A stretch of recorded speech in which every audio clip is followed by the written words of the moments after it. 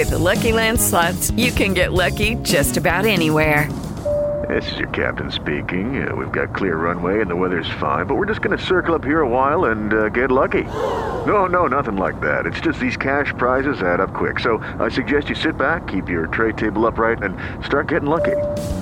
Play for free at LuckyLandSlots.com. Are you feeling lucky? No purchase necessary. Void where prohibited by law. 18 plus terms and conditions apply. See website for details. Drivers! Start your engines!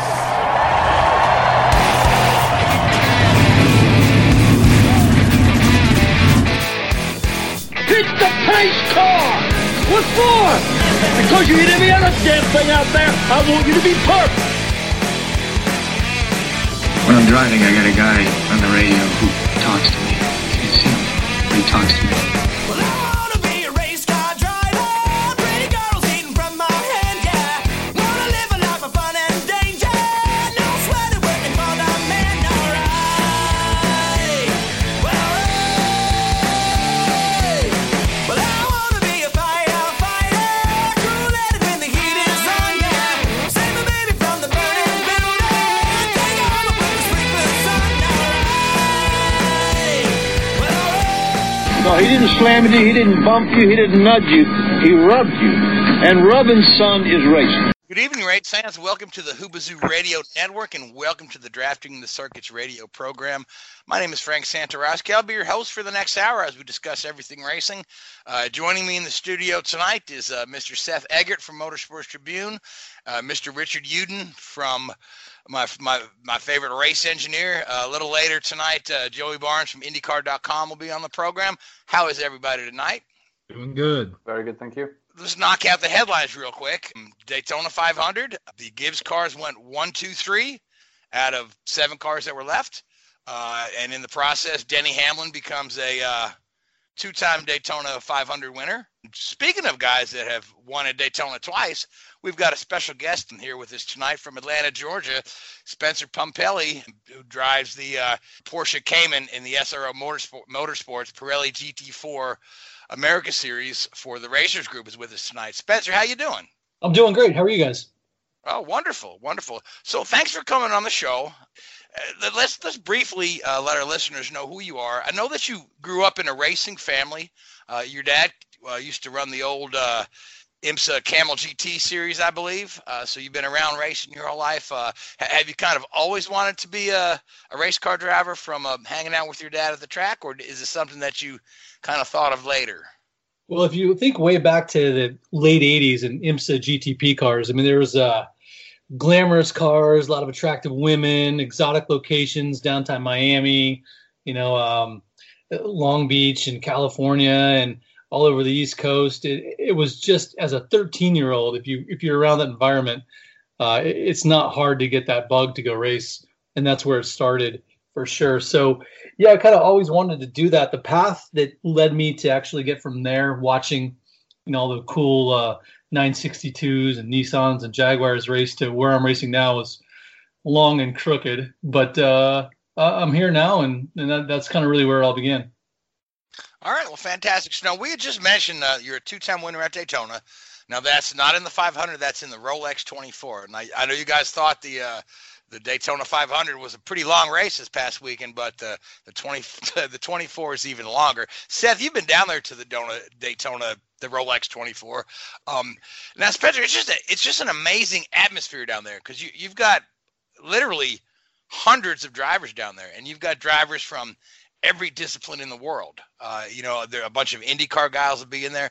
You'll have some current and former Formula One guys. A couple of guys will come out of NASCAR and try their hand at the road course there in a sports car.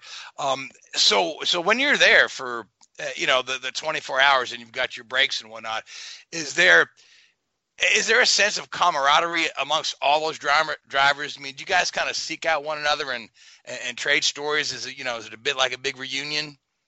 Well, yeah, absolutely. There's a lot of that to it. Unfortunately, last couple of years, I've been finding myself running both the 24 and the Continental Tire Sports Car Challenge, which now this year is the Michelin Pilot Cup. And so that keeps you very busy, because you got to do all the practices and then all the racing. and there hasn't been a ton of time to actually go out and meet some of the guys like Alonso who's been there recently. But one of the neat things for the fans and for the drivers is we do get to kind of interact with some of the other drivers from other disciplines.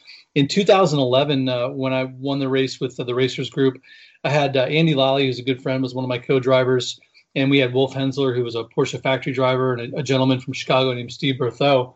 But we needed a kind of another ringer to come and help us win the race. And Kevin knew Brendan Gaughan, as did Lally from their time in NASCAR. So Brendan came over and was just absolutely impressive with his road racing skills and was a big part of our win in 2011. And then I want to say in 2009, Bobby Labonte was driving for TRG in Nextel Cup, I guess it was back then, or maybe it was Sprint Cup.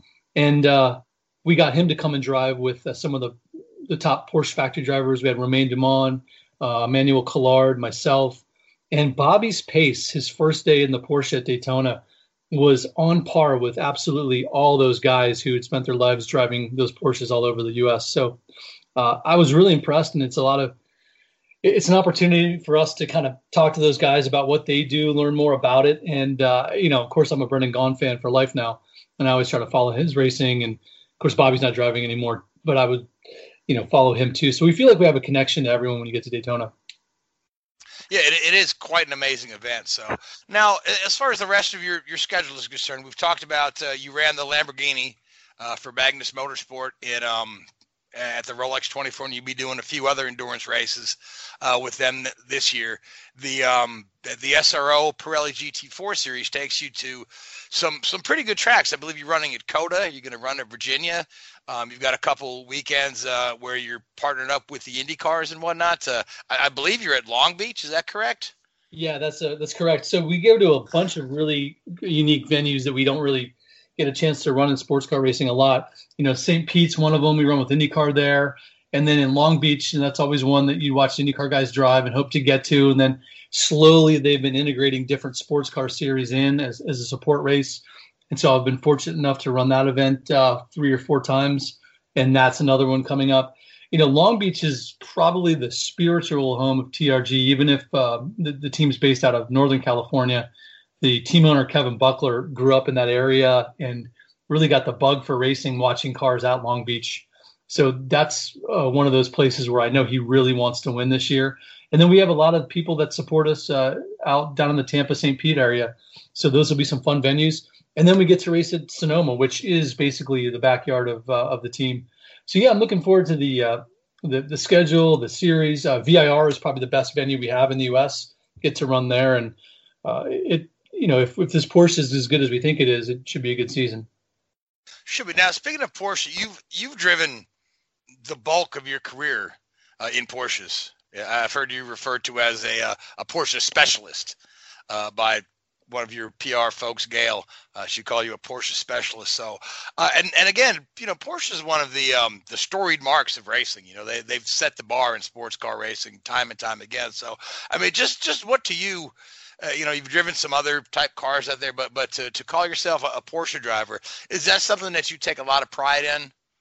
Well, I think nowadays, now that we've gone to the GT3 spec, the cars have actually become a lot closer as far as what the difference in the Lamborghini versus an Audi versus a Ferrari versus a BMW and a Porsche kind of feel and drive like. But back in, say, 2013, when we were running in the American Le Mans Series with the GTC category, where the cars were definitely rear engine and raw, there was only a handful of guys that were really quick in them. And to be amongst those guys, it was really cool. So I love the mark. I like the cars, but to me, if it's competitive, I like to drive it. I think my favorite race I've ever run in my career was the ARCA race in New Jersey in a 800 power car that had 800 horsepower car that had zero grip. But the Porsche is kind of my wheelhouse. I know them really well. And when I get in them, I just kind of know setup wise what they want. I know exactly how they need to be driven. And so I think that's a big advantage. And it helps kind of, it helps me exploit the car and kind of take advantage of what it can do more so than some of the other makes. All right, now Seth, you've got a question. I know, Seth, you and I were discussing the overall health of sports car racing, and you had some comments and questions on that. Yes, I did. As far as sports car racing is concerned, my understanding is Jim France had a lot of help in saving sports car racing, at least here in North America. And now he is heading NASCAR. Spencer, how much did he do for sports car racing? And now that he's in NASCAR, how much do you think his leadership experience in IMSA and sports cars will apply there? He has always been committed to sports car racing to the point where I think we owe a vast majority of where the sport is right now to his vision and his consistent support of the sport. There's been a lot of other people that have obviously had big influences. Don Panos, you think of one of them, but if you think about the influence that the France family's had on sports car racing, he's one of the guys that is really responsible for what you saw at Daytona, where you have a huge entry of top-notch teams, cars that are all professionally run, some of the best drivers in the world. And you think about the class I was in, GTD, there was 23 cars, and I would say 21 of them really had a legitimate shot to win. So that type of environment that they've created, especially when you think about where it came from 20 years ago, where it was kind of a hodgepodge of different ideas and teams and cars and philosophies, he's done a fantastic job. He's had great help. I think he's attracted good people, and I think everything that he's done is going to help wherever he goes. And NASCAR obviously is near and dear to him as well.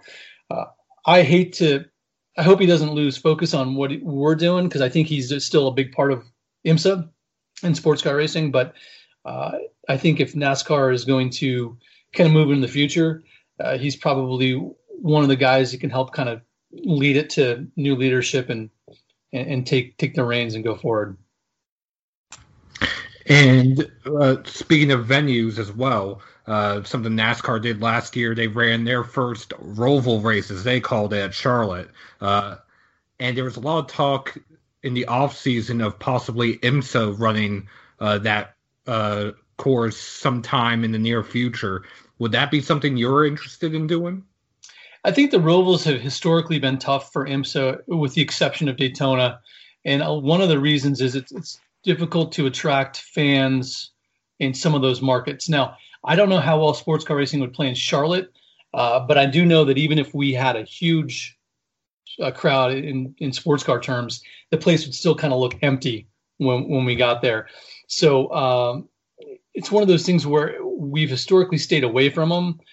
It might be worth a try, but you know what? If we're going to try something new, I'd say let's go to an oval. Let's see what the Lamborghini can do at Richmond. Let's see what a Porsche GT4 does at Bristol. I mean, if we're going to mix it up, let's do that. And speaking of trying something different, I know you said you ran the ARCA car at New Jersey Motorsports Park a few years ago.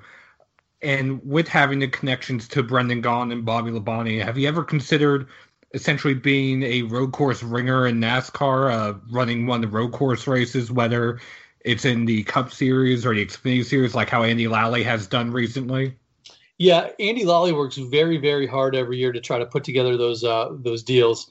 And he's always been a NASCAR fan. And I think if he had his pick from a young age, he would have been a NASCAR driver. But as your career kind of takes its turns and opportunities arise, he ended up being a sports car driver.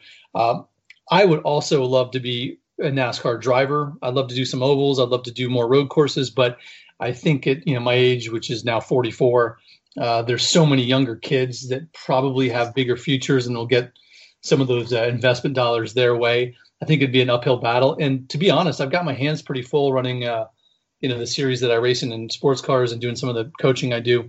So as much fun as I had in that ARCA race, nothing really came of it. I tried to find my way into a couple Xfinity races and some Sprint Cup back then, but it just didn't pan out. So I'm here and I'm ready to go, but at the same time, I'm not holding my breath. Now, have you ever had the opportunity to, while you've been running the sports cars, to in a testing situation or a racing situation, hop in and run one of the prototype cars? I have actually. I actually raced a Daytona prototype in, I want to say it was 2006. It was over 10 years ago. But it was a good kind of taste of a prototype. And then a couple test days, I've jumped in some high power radicals, things like that. I'm pretty much committed to the GT cars. I find that when I hop in those, they just kind of come naturally. I kind of felt the same way in the ARCA car, but when you get in the higher downforce stuff where you're doing more turning with the steering wheel and less with kind of the pedals, I feel like it's a different driving style, one that I could adapt to over time, but I'm not going to jump into anything right away and set the world on fire. Now, I did hear a story that one of your Rolex 24 wins, you were missing the clutch in the car for a good bulk of the time, and yet you still won the class. How how kind of harrowing was that to try to run that without the clutch? It was tough because, first off, I was in the car when it let go. I think my co-driver Wolf had a little off, and something went up and took out the line right by the gearbox, which in that car obviously is, behind the driver in front of the engine. And so when he came in the pits, it kind of chugged to a stop. And so when I left, there was still a little pressure in it, but it didn't want to go into gear. And we were still allowed to push the cars back then. So the guys gave me a little push and off we went. But after a couple laps, it was completely gone. And we decided, we knew for sure if we pitted to fix it, we would be out of the race, and we were leading. Mary redeemed a $50,000 cash prize playing Chumba Casino this year. I was only playing for fun, so winning this was a dream come true. Chumba Casino is America's #1 social casino experience. It's serious fun. With over 80 casino-style games to choose from, you too could win life-changing amounts of cash. Be like Mary. Log on to ChumbaCasino.com and give them a whirl. That's ChumbaCasino.com. No purchase necessary. Void where prohibited by law. 18+. Terms and conditions apply. See website for details. The voice in the preceding commercial was not the actual voice of a winner. With the Lucky Land Slots, you can get lucky just about anywhere. This is your captain speaking. We've got clear runway and the weather's fine, but we're just going to circle up here a while and get lucky. No, nothing like that. It's just these cash prizes add up quick. So I suggest you sit back, keep your tray table upright, and start getting lucky.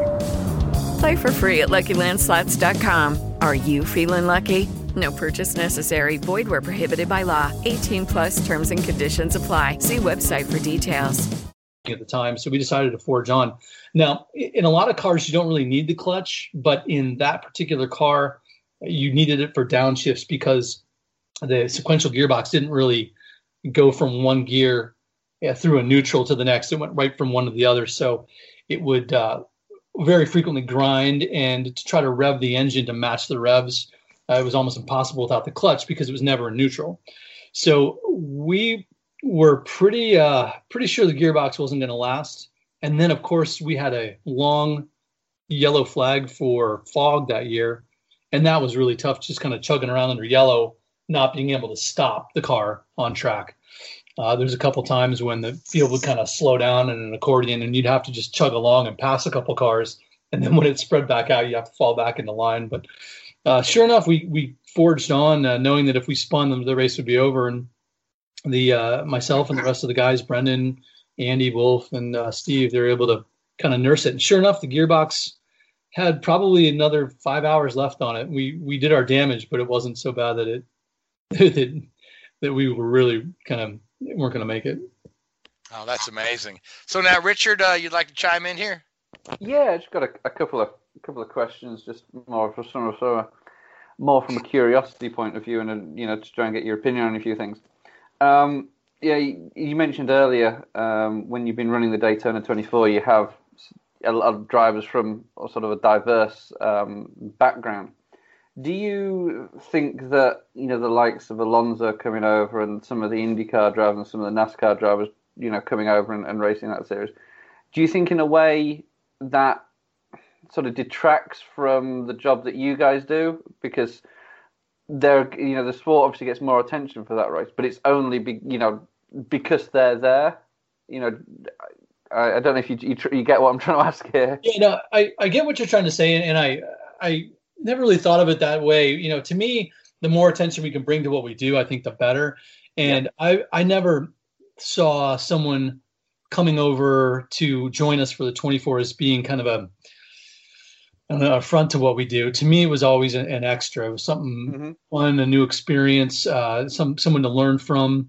Especially you just look at their take on racing in general, not necessarily how they drive that particular car, but what's their philosophy on the big picture and how do they approach their job. They have a pretty interesting job when they come over. They got a full season deal that's going on without them after they leave. So if they mess up, if they crash the car, they could ruin a championship for other people they're never going to see again the rest of the season.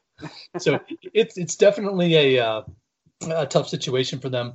But no, if someone were to come over and kind of take away a seat for the season, that would be a different thing. But I think the sports car drivers we have out there right now are a pretty good bunch. The one thing in recent years, though, is that since we've gone to these driver ratings, and I'm not 100% sure all your listeners are going to be familiar with them, but in sports car racing, thanks to the big amateur presence that we've always had throughout the years, we've tried to, as a community, formalize who's a professional, who's an amateur, and where you rank. So at Daytona, at least in my class, we can't really add a lot of drivers thanks to the driver rating requirements. In GTD, you're only allowed to have 2 drivers that are above a gold rating. So unfortunately, the year we brought in Bobby Labonte, we wouldn't be able to do that again this year. So one thing the driver ratings has hurt, among many, many other problems it's created in racing, is that we can't bring the guys like Bobby Labonte or Brendan Gaughan over anymore because we got to go find sneaky silver drivers to join the team. Yeah, no, I think it's. I mean, I think the way that the series, such as the IMSA Endurance Series and IndyCar's going, I think they're both 2 fantastic series, and from a purist standpoint in terms of watching racing, I think they're second to none. I can't think there's anything more entertaining up there. I think it's interesting to get your thoughts on where sort of NASCAR sits at the moment from a driver's standpoint, because obviously that's still in the US, that's the series that gets all the coverage, it gets all the attention, it gets all the media and column inches. But as a product, I think it's fair to say, and I'm sure Seth and Frank sort of share his opinion, it's not where the quality of the racing and the quality of the show doesn't match the media presence it gets in a negative way, whereas IMSA and IndyCar doesn't get the media presence it deserves in a positive way, if you like. Do you think that over time it'll balance out and the series that you race in and IndyCar will continue to grow and that NASCAR will fall, or do you think NASCAR can sort of reinvent itself a little bit?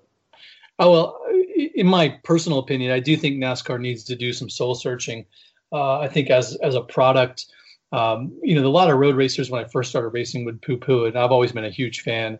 And then once I got involved when I was driving for TRG in the late 2000s, early 10s, and got to see from sports car side of that company what they were doing on the NASCAR side, I even increased my appreciation for how hard and difficult it is. But right now I've got a young kid who's 6 years old, and he's a huge Chase Elliott fan, but he can't sit through a 4.5 hour race. He can't sit through a long single file parade for hours and hours. It doesn't really mean anything till the end. I do think they need to find a way to, without using gimmicks, make it more competitive and make it more compact. Why those races need to take as long as they're currently taking, I have no idea. I think they could do it all in a 2 hour show. For example, we had 4 cars wreck at Daytona last week, and for some reason we're under red flag for half an hour. We wrecked 4 cars in sports car racing.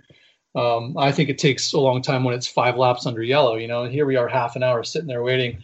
And then, I understand having, the 600 being a long race. I understand having Daytona being a long race, but the average race doesn't need to last as long. And I think there's other issues too. Now, I think sports car racing, though, as we've seen, is more gentleman driven. So in order for sports car racing to be successful, we need to have a healthy paddock. Whereas in order for NASCAR to be successful, they need to have a healthy fan base. I think there are 2 different challenges. And I think those things are going to be on 2 different cycles always as the economy kind of comes and goes and people make investments. For sports car racing, I think we're doing really well now that the economy is good, but I hope we have the ability to adjust quickly when suddenly $3.5 million, $4 million GTD budgets aren't going to match with a shrinking economy. So to answer the question, I don't have a really good answer. But and then IndyCar, I watch as a fan, mostly the 500, but I see huge potential there as the racing is fantastic. Indy never fails to disappoint. and they've got great racing throughout the season, and it's compelling stories behind it. I have no idea where that's going to go either, but that's my take on everything. I haven't, it's a great question. I can't answer it. Yeah, I'm sure the marketing people with all three series probably can't answer it either. It's a difficult one, isn't it? But you raised a point there when you've worked with the NASCAR guys and been close to there. I think one of the issues it has is that the driving standards are actually massively underrated. Everybody sits there and thinks, oh, these guys just turn left all the time, but there is a huge skill to it. And, I was lucky enough to work with some pretty good drivers through that time. In fact, Brendan Gaughan, I worked with him a little bit on and off for a couple of years. And, the talent levels of these guys are huge, but they don't really get the respect and the sort of, these guys are really, really good drivers. They're not just a face or a PR tool. These are damn good drivers, these guys. Well, they have always been, in my opinion, some of the best in the world. And that's why I think when you see guys doing crossovers and going really fast, Jeff Gordon, I'm sure, could have raced anything. Mm-hmm. Tony Stewart was one of those once in 20-year talents that come along. There's a bunch of them over there that could have been successful anywhere they decided to go, but happened to find their path to NASCAR. That's definitely the case. I hope that continues. As I watch NASCAR, I don't know if I'm right about this, but the outside observation seems to be it's going to more of a series where the funding takes precedent as far as what you need to get into the seat. Now, that's not to say that it hasn't always been the case part of the way in every racing series since racing started, but it seems to me that lately the stars we have seem to have come out of nowhere 3 years ago, and I don't see them the same gritty guys that cut their teeth on the short tracks that we had when the last generation got up to fame and fortune in NASCAR. Is that matter? I don't know. I see that, and am I right? I don't know either, but that's just kind of the impression I get from the outside. Now, my question, NASCAR, since we're on that topic, NASCAR has said nothing is off the table as far as trying to build their fan base back up. One of their questions to the fan council this past weekend was, would you want to see a NASCAR race on a street course? Do you think it's possible to have, whether it's the Cup Series, the Xfinity Series, or the Truck Series, anything like that, on a street course like Long Beach or any other one like Belle Isle? Well, I think that could the cars race there? Absolutely. Would it be a good race? Probably. Definitely would be exciting. There would definitely be some action. The infrastructure, I think, is always the tough part there, but that's not to say it's impossible. So, yeah, if they can find a way to get the crowd, the teams, and everything to work at Long Beach, absolutely. They should definitely try that. There's a lot of things I think they could do. One of the engineers I've worked with in the past, who I think is one of the top guys out there, is a guy named Jeff Brown, Colin Brown's dad, and he did an interview with some friends of mine where he talked about what he would change if he got into racing, and he was able to wave a magic wand.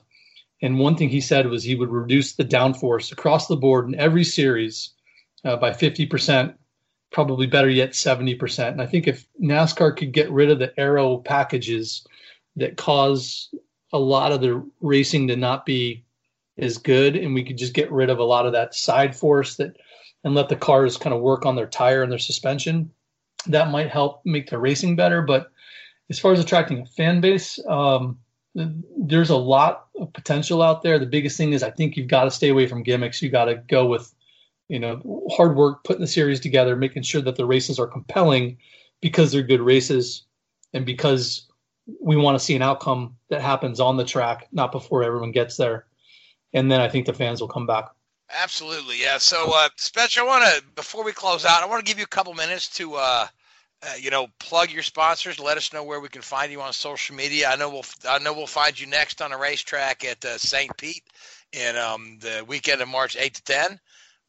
So if you want to just go ahead and plug your projects for us, your sponsors, and your social media, we'd appreciate that. Let our fans know where they can find you and reach out to you. Oh, thanks. I appreciate that. Spencer Pompelli at Twitter is probably the best way to go. I'm also on Instagram at Spencer_Pompelli, I believe. I actually had an account get hacked, and I had to change my thing a long time ago, so I always forget which one was actually the real one, which one was the hacked one, but I'm pretty sure Spencer_Pompelli is the one. And then I'm going to be racing this year for the Racers Group in the Pirelli SRO GT4 Sprint Championship, so we'll be racing like some of the tracks we talked about earlier, and that's a championship that I believe is 8 rounds with 16 events. And our sponsors this year are going to be the Racers Group, who's the team that's putting the effort together. Adobe Road Winery makes fantastic wines. I'm not as quite up on the wine knowledge as the guy that runs it, who is just he's like a college professor on how you make good wines. But I know all I know is that they're fantastic, and after the races, I really enjoy them. And then we've got LaSalle Solutions helping out, and a lot of other good partners there.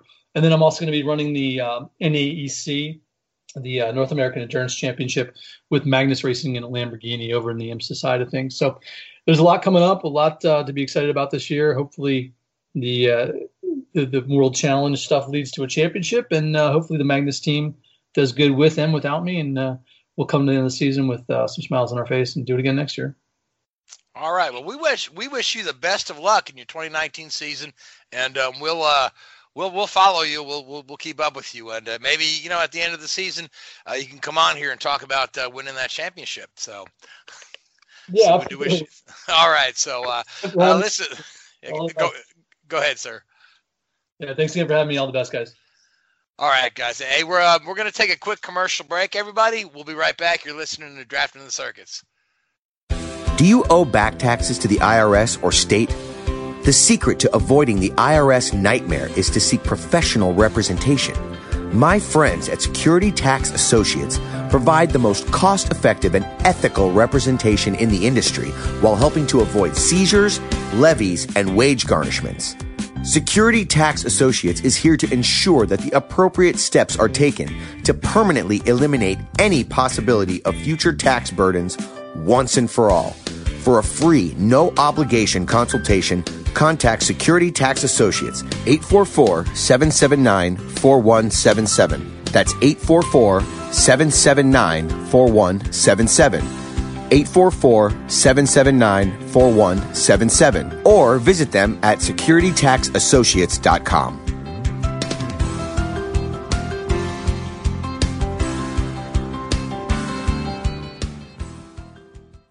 And we're back. Hey, welcome back to the Hoobazoo Radio Network. You're listening to Drafting the Circuits.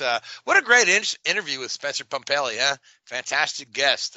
Hopefully, we wish him the best this year. But guys, let's get our racing report out of the way. Let's talk about the Great American Race, the Daytona 500. This one, it took a while to get it in. It finished rather late, finished under the lights. But like we mentioned earlier, at the end of the day, Gibbs cars up front. Denny Hamlin snaps a pretty significant losing streak. I don't believe he put a race win up last year at all. So a great way for Denny to start his season. So Seth, Richard, you guys watched the race. Let's talk about it. Seth? Well, for Hamlin, he is, I think, the 7th driver who went winless the previous season to win the season opening Daytona 500. But 1, 2, 3, the first time since 1997 when Hendrick went 1, 2, 3 in the 500. You had Joey Logano and Michael McDowell rounding out the top 5, surviving the chaos at the end. But overall, it was a very interesting race. If they were single file for maybe 5-10 minutes, that was a lot compared to the duels and the Clash and the Xfinity race, which had a lot of people concerned that it was going to be single file all day long. You had Jimmy Johnson, Stenhouse, and a few others try to do a very sneaky, we're not going to tell anyone we're pitting, and it came back to bite them because people further back couldn't slow up in time. Cody Ware went spinning, taking out Tyler Reddick, the rear end of Jimmy Johnson's car. I don't know how they were able to fuel that at the very end. He actually got penalized for improper fueling. Somehow was able to come back and finish on the lead lap. Matt DiBenedetto led the most laps ever in his career not only in a single race, but he led more laps in the 500 than he has in his career to date in the Cup Series. And that is after taking a chance, moving over to Levine Family Racing, back to Toyota. It was just an interesting race overall. So speaking of Michael McDowell, right? So, good run for the guy. Again, Daytona is hardly a good barometer of how your season's going to go. But Levine, they've been, they've always been a pretty good, middle of the pack team. But they definitely look sharp. Huh? You said McDowell. That's D. Bandetta. Matt B. Yeah. Okay. Pardon me. One of them M guys. Yeah, I know Michael McDowell had the problem that he doesn't get paid to push Joey Logano around, but we're talking about Matt DiBenedetto, and taking over the ride vacated by Casey Mears, correct? Casey Kane. Okay, you see, I'm the IndyCar guy here, so Seth. But you know what my question is, right? Do you feel like this move, even though we're only one race in, this could be fruitful for this team? It just seemed like as a team that they all kind of gelled and worked well together, even on just a short time. I think so, and in the long run, I also think he'll make the playoffs this year. In that, I think that would be a win for the team. Just overall, after the way they came into the sport, running part-time, aligning with Richard Childress Racing, splitting races to have Austin Dillon and Ty Dillon in their cars at times, and then going over, aligning with Hendrick, and now moving over to be aligned with Toyota and Gibbs. I don't think they're next Furniture Row Racing because they don't have the same people. They don't have the same philosophy. They're not out in the middle of essentially nowhere like how Furniture Row was out in Denver, Colorado. But at the same time, I think that they will at least have some semblance of a team that came in on their own terms, moving to be competitive on their own terms. All right. Now, Richard, you have some impressions of this race? Yeah, I thought it was more entertaining, as they said, than it could have been. Thankfully that second row, second lane formed, and there was some pretty good racing out there. But in a way, there was a bit of an anticlimax there at the end with no real passing at the end, and I think it was a bit of a shame that we lost so many cars, 10 or so laps from the end, because there wasn't enough cars that were intact and running quickly at the end of the race to form a second line. So Denny Hamlin pretty much had it all sewn up there. He knew that none of his teammates were going to do anything really stupid back there. But no, it was good. I think it was one of the more entertaining 500s, and obviously onto Atlanta next week, weather permitting. And just one more thing that made at least the overall race entertaining, or at least one specific part. Ryan Preece, that wreck avoidance, shooting through the middle almost like it was Days of Thunder, and he wasn't the only one to do it. He was just the only one that the broadcast TV showed. On the first overtime attempt in that wreck, that was when Preece shot through the middle, avoided spinning Chase Elliott on the apron, and a spinning Stenhouse and Larson up on the banking. I don't know how he got through that without spinning, because he was straddling the banking and the apron with the different degrees. Usually when drivers try to do that, the car just gets loose and wipes out. And he went back on the second overtime attempt and juked the car to the inside, avoiding another wreck, while at the same time, Eric Jones shot through the middle, avoiding the carnage.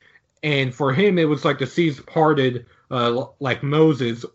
At the same time, that happened for Jones. Next to Jones was Brendan Gaughan. While the seas parted for Jones, Gaughan's car got destroyed in the big one. A lot of cars got destroyed in that big one. So now, Richard, I want to ask you this, because I'm just following up on a social media comment that I read, but somebody had mentioned the amount of sparks flying from underneath the cars during that big one there was twice what we're used to seeing. And I have to agree that one that Fox TV was so nice to show over and over again in super slow motion. But there were a tremendous amount of just sparks flying from underneath the car. Is that due to a lowered ride height or anything like that, or was it just the way that the cars were scraping against the concrete? A bit of both, though. I mean, also it was at night, so it was dark. I think when that wreck happened, so it's obviously far more visual. But I believe it was 2 years ago, maybe 3 years ago, that NASCAR removed the height rules for super speedways. 3 years ago. 3 years ago, yeah. So, in the past, NASCAR used to provide the springs and shocks for the car, so they were set at a restricted height, whereas now his teams used to manipulate those and play silly games with them. Now NASCAR said, oh, you know what, just do whatever you like. So the cars do run lower to the ground than they used to, for sure. And that may have had something to do with it. But on top of that, you also had the rear bumper extension that went all the way down to the ground. Sure, yep. So with people blowing tires in the big one as they spun or this or that, that was also increasing the sparks. Yeah. And we did, speaking of tires, right, we saw a couple catastrophic tire failures. I remember Keselowski had the one, because I actually had to make the joke that, it's the car sponsored by Discount Tire, has the tire blowout in grand fashion. But then a few laps later, I believe, or earlier, Kyle Larson had just the tire just go away. Again, now, Richard, we've talked about this a little bit, or Gray and I have certainly talked about this. Is it a problem with the product that Goodyear is bringing, or is it the team's manipulation of the pressures and whatnot? Because the funny thing is, you watch IndyCar racing, right? And IndyCar drivers will tout Firestone as a wonderful tire provider, and they cannot say enough good things about them. And you just don't see these sort of things. But it's not uncommon to get a NASCAR guy to just kind of trash Goodyear publicly. And I think, Tony Stewart most famously. But is Goodyear bringing their A game to NASCAR this day and age, or are they phoning it in? That's a tough question. It's a tough question. You don't work for Goodyear, so no. If I can get in the middle real quick, at least for Larson, that tire was because of contact. Yeah, I mean, I think that where the bigger issues come in, I think where the Goodyear get their flack is more from the performance and the durability and the wear rather than the integrity of the carcass. I mean, if you want to look at a real issue, you look at Formula One in 2013, 14, 15-ish, when tires were exploding left, right, and center. Or at least for NASCAR, just look at the 2008 Brickyard. Yeah, that was a debacle. Yeah. So they've got to, there is obviously pressure on them to form and make a product which is durable but also consistent. People don't mind tires that last 10 laps. They don't mind tires that last 60 laps. What they do mind is when you put the same compound on and one set lasts 10 and the other lasts 60. They need that consistency. And you're right to a certain extent. There are a certain amount of shenanigans going on with some of the tire compounds and the pressures and leaking tires and all this sort of stuff. That's as old as the hills when it comes to NASCAR, that sort of stuff. So sometimes, you've got to be, what's the saying? People in glass houses shouldn't throw stones, sort of thing. They've got to be a little bit careful, these guys in NASCAR, especially when they're playing the games. But I think on the whole, they make a pretty good product. I mean, you've got to look at, how many they have to manufacture, what loads and stresses they're going through. And, again, they've got to try and be reasonably consistent. The QC levels on these things are pretty high because, they do have to all be the same. And you talk to some of the older crew chiefs and each tire has a date and code stamp on it, and some of them swear that they pick out certain tires with certain date codes and all this sort of voodoo stuff is a complete load of rubbish. But you know, I think on the whole they do a pretty good job, and the drivers just want to complain about something. Well, yeah, because you don't want it to be the driver's fault. So Exactly, and it's column inches, isn't it? It's column inches. It gets the name out there. yeah. So, but this is a good segue to let's talk about the Xfinity race for a little bit, okay? And speaking of QC, like you said, although it wasn't Goodyear, there was a QC issue in the Xfinity race, specifically with Brad Keselowski's roof hatch. Yeah. Lap 1, turn 1, the latch for the roof hatch that keeps it locked down failed. And NASCAR told Team Penske to work on a solution, try to come up with a game plan to fix it. Eventually, they removed the old hatch during one of the stage breaks, replaced it with the backup one, and about 5 laps after they went green, it had catastrophic failure, ripping off the car on the front stretch. Brad Keselowski described it as if he had time traveled back to the 1950s and was driving one of the convertibles on the beach. In the end, what caused it was a defect from the factory. Remember, these are all composite cars, so they're all made by the same factory, at least in theory. They're all made by the same factory. I believe Five Star Bodies produces them. So if that's a defect from the factory, could this also be something we could see with other cars or other defects in other areas? Yeah, you'd want to hope it's an isolated incident, but to Keselowski's point about driving a convertible, I mean, now Seth, I didn't see the issue you're talking about. So did the roof flap tore off? Not the flap, the hatch. This is the emergency hatch in case the car were to flip. That driver could climb out through the roof. Oh, okay. So the whole hatch. So literally, yeah, he was driving a convertible. Yes. Golly, that had to be scary. On the TV coverage, they were sort of making it out as if it was a flap, which was a little bit misleading. I what I had read, I thought it was the flap. I didn't realize that he lost the whole roof of the car. Yeah, so he lost the whole driver's side roof. That's pretty scary. That's pretty scary. And just some of the good stories that came out of the Xfinity race. Granted, it was all single file. It was won and dominated by Michael Annett. That was his first career victory in like 240 something starts. You had Ryan Sieg finishing 4th in his family-owned RSS Racing Chevrolet. His teammate, which that car usually starts in parks in 93, finished 7th, Jeff Green. You just had some good stories. The only drivers that were really trying to make something happen in the Xfinity Series, Chase Elliott, one of the Cup drivers. I would say Brad Keselowski, but he never really had a chance because of the roof hatch issue. You had some other drivers qualify up inside the top 12, which it was very unusual for them. Cesar Baccarella in the number 90 for Mario Gosselin. He was running well until he cut a tire late, bounced off the wall. And Gray Gaulding, who also qualified inside the top 12 for Bobby Dollar's SS Greenlight Racing. The problem he had, he got spun on the backstretch for the race's only incident caution. He had 2 cautions that were for the stages, one for the debris from Brad Keselowski's car, and then when he got spun on the backstretch. Okay, and the truck race then? Let's talk about the truck race for a little bit before we transition over to start talking about some IndyCar and Formula One news.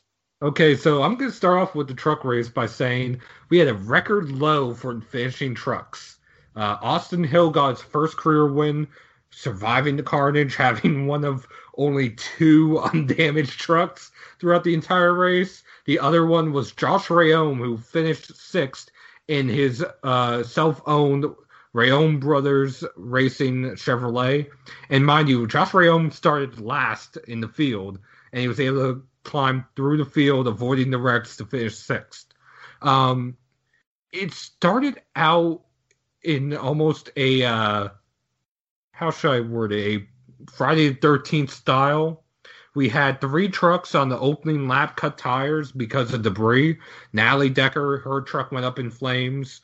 You had David Gilliland, he was able to salvage what looked to be a good finish until he got caught up in a wreck. And Brian Dozat, who bounced off the wall, his brake rotor exploded as a result, trying to warn his crew as he came to pit road.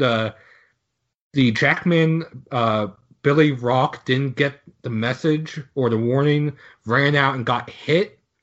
He cartwheeled, landing head first on the pavement. He has a broken right shoulder, which, if that's the only injury, that is actually pretty lucky. But one of the other good stories from the race, you had Angela Rooch, Derek Cope's niece. It was her first truck race since 2010. She led 2 laps in the race, her first laps that she's ever led, and she finished 8th. She had been running inside the top 5 for the bulk of the race, fell back when I believe she was beginning to lose a cylinder. But otherwise, she had a good run, and she's only the second woman to finish inside the top 10 in a truck race. Fantastic. Good for her. Good for her. So we're on to Atlanta. And we're going to make some picks here. And speaking of making picks, I am compelled to let you know that Hoobazoo.com, in addition to hosting Drafting the Circuits, we have a sister website now that is called pubnascar.com. And this is a pool you can get in and pick NASCAR drivers each week. And for a small fee, you can win bigger money if your picks win. Just check it out. There's a link to it on the Drafting the Circuits website. Otherwise, just go to hoobazoo.com/pubnascar and take a look at that. But speaking of which, now our picks each week are going into the pool. We have our own DTC team. We get to pick 3 drivers a week, so there's 3 of us tonight, so we all get one and see how we do. So who do you like for Atlanta, Richard? Kevin Harvick. And Thanks. Seth? Sorry. Well, since Harvick's been taken, let's go with Keselowski. All right, so I'll go with Kyle Busch. So those are all pretty solid picks early in the season. All solid known winners. That being said, let's turn our attention to IndyCar briefly. The IndyCars were testing down in COTA. Really strong high marks from the drivers on the circuit. And Richard, you and I talked last week about some of the time disparity between Formula One, so we don't need to kind of hash all that out again. But I guess the bigger news coming out of IndyCar is that the windscreen they were working on last year is not quite ready. The PPG Industries that is working on the glass has decided that even though the tests were successful and the drivers that tested these reported no problems with the vision, they've decided they're not quite ready to roll this out, and they require further testing and not a lot more detail than that. I don't know if they're worried about the integrity or the structure of the thing, or if they just simply want more test data. But in the meantime, the stopgap measure is called the AFP, the Advanced Frontal Protection, and it looks like a little nub on the front of the cockpit there. It looks like Richard, like you said, almost looks like a little camera mount. Yeah. And it's made of titanium. It's going to be standard on every chassis. And it's it's not as large and intrusive as the Halo, but it should smaller bits of debris should kind of deflect them away from the driver's helmet. So you're talking, this is to take care of anything that's kind of slingshotted right towards there. But again, it's rather small. Again, my belief is the temporary measure until the windscreen is ready. So we'll just have to see how this plays out. Again, IndyCar fans tend to dislike the Halo, even though it's been proven in use. But anyway, I digress. But speaking of Halo, You'll find those on the 2019 Formula One cars, and all the 2019 Formula One cars were in Spain testing. Williams was late to the game, but they did make it. So, Richard, let's talk about some of the times coming out of out of Spain, and it seems like that the Honda engine is much improved since it's come out of the back of a McLaren and ended up into a Toro Rosso car. Yeah, no, for sure. It's good to get back out there to see the cars on track again. So for 2019, a few driver changes, few drivers shuffling around there. I guess Pierre Gasly and Charles Leclerc in the Red Bull and Ferrari respectively are probably the two biggest stories. Williams being late to the party, unfortunately, that was another big story that's come out of there. They finally turned up today and got 20-something laps in. In reality, they've missed 3 days of testing, which is 3 days out of only a possible 8. So they're on the back foot already there, unfortunately, after a disastrous 2018. Am I correct in a little tidbit I read? They actually showed up with last year's car? Or was that did I misread? I don't think that's the case. I think that's okay. So they do have a new car. They had a new aero pack. Well, the chassis may be last year's chassis, but the aero was certainly 2019 regulations. And okay. All right. They did say that there's new aero parts being delivered tonight for doing proper running on Thursday, on the final day of the 4. So. Yeah, I think it's a lot more than a 2018 car that they've got there. But, the impressive times have come from Ferrari, most definitely. They've been very, very fast, consistent. Both drivers, Vettel and Charles Leclerc, very, very good. Mercedes, consistent, banging in lap after lap, as you have seen for the last few years from them. Maybe not had the pace, but you don't know what the program each individual team's in. You don't win anything in testing, apart from maybe a few sponsors if you're really desperate. And then, as you said earlier, the Honda engine in the Red Bull has been pretty good. There's been no reliability issues on that side. Pierre Gasly, I think it was yesterday, unfortunately went off and hit the wall reasonably hard, which could have caused a bit of damage. But again, they've been good, and I mean, because Red Bull are going to give very, very positive words on Honda, especially after their sort of acrimonious split from Renault, which seems to go on for 2 or 3 seasons. So yeah, you're starting to see Honda where you expect them to see them. Are they going to be up there competing and pushing Mercedes and Ferrari week in, week out? I doubt it. I still think there are a little bit of performance drop there, but it's certainly I think it's easier for Honda to improve from where they are in the field than where they were, unfortunately, with McLaren for those 3 seasons. The impressive team, I think, from preseason testing so far has been Alfa Romeo. Continue on the phenomenal performance that they had last year as a Sauber team. I mean, I still think that 2018 Team of the Year was Sauber when you look at where they started in Melbourne to where they finished in Abu Dhabi. They went from scrapping at the last couple of places through to a regularly top 6 position, and they've certainly continued that so far during preseason testing. Been very, very impressive. Plus this year they add Kimi Räikkönen to their driver line. Well, they've got Kimi in there and Giovinazzi as well. So they've got 2. They've got a very experienced driver and a young kid who's come through with lots of promise. So yeah, you hope that that continues, because they're although they're now branded as Alfa Romeo, they are still Sauber. They've kept the chassis names. I think it's C38. I think they're up to now. So they're keeping the Sauber sort of naming system, which I think is quite good. Outside of Williams, the most disappointing team I think has probably been Haas. They've had a lot of issues and stopped on track 2 or 3 times at least, maybe even 4 now. And back in the day, I remember going to pre-season tests when I was working for Honda, and if you got 20 laps in a day, it was a good day. Now you're doing 120 laps. So to have those sort of issues even now, like fuel pressure pickup problems, in 2019, they shouldn't be happening, really. They should be better than that.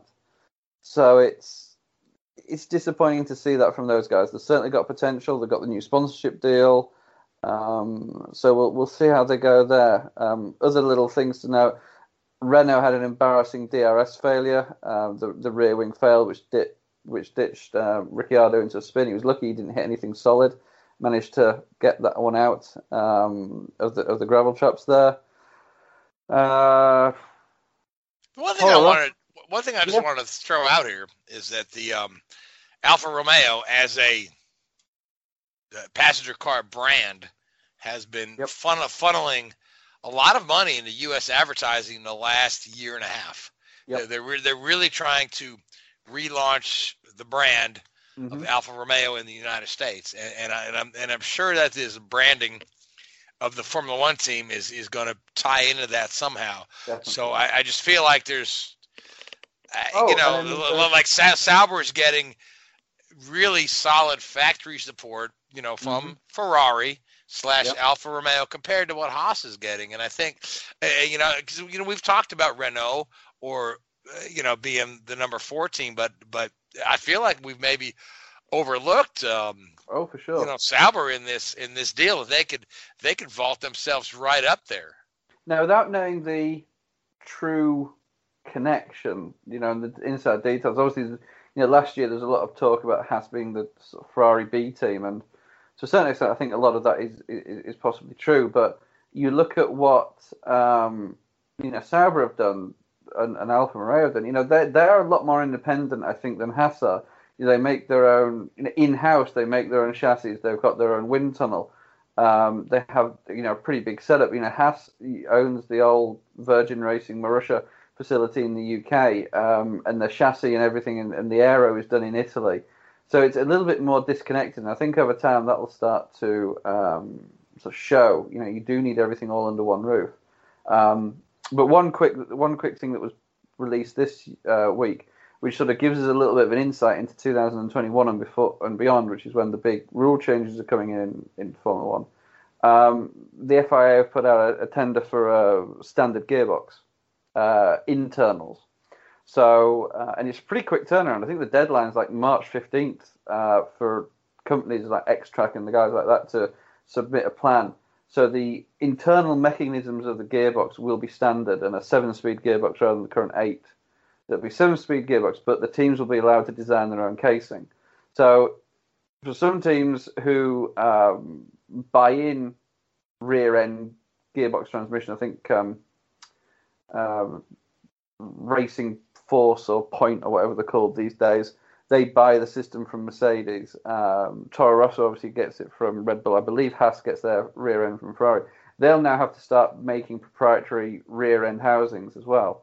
And, it'll be interesting to see how that one works.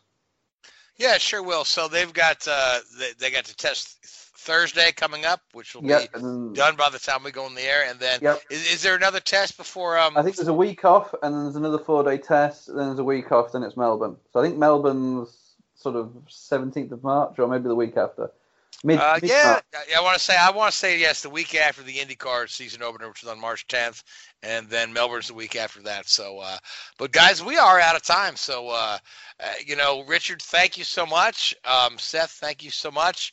Appreciate you guys. I want to thank our guest again, Spencer Pumpelly, for coming on. He was fantastic to chat with. I want to thank all you folks that listened to us. I want to thank the Hoobazoo Radio Network, and I want to tell all you folks good night. Talk to you in a week. Hoobazoo.com.